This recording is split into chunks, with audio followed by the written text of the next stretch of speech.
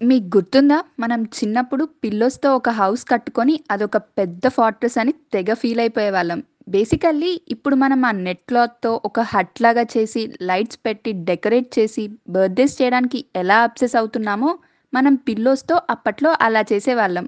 అసల ఇంట్లో ఉన్న అన్ని పిల్లోస్ తెచ్చేసి పెద్ద ఇల్లు కట్టేవాళ్ళం.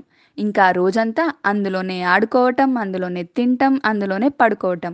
బై మిస్టేక్ ఏదన్నా పిల్లోని మనం డ్యామేజ్ చేస్తే మనం ఔటే ఇంకా అమ్మ చేతుల్లో.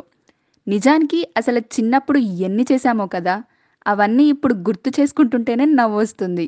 అబ్బా! ఆ రోజులే చాలా బావుండేవి కదా! ఫ్యూచర్ జనరేషన్ వాళ్ళకి అట్‌లీస్ట్ ఇలాంటివి ఐడియా కూడా ఉండదనుకుంటా పాపం.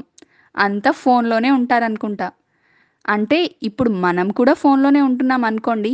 కానీ at least we have enjoyed our childhood కదా!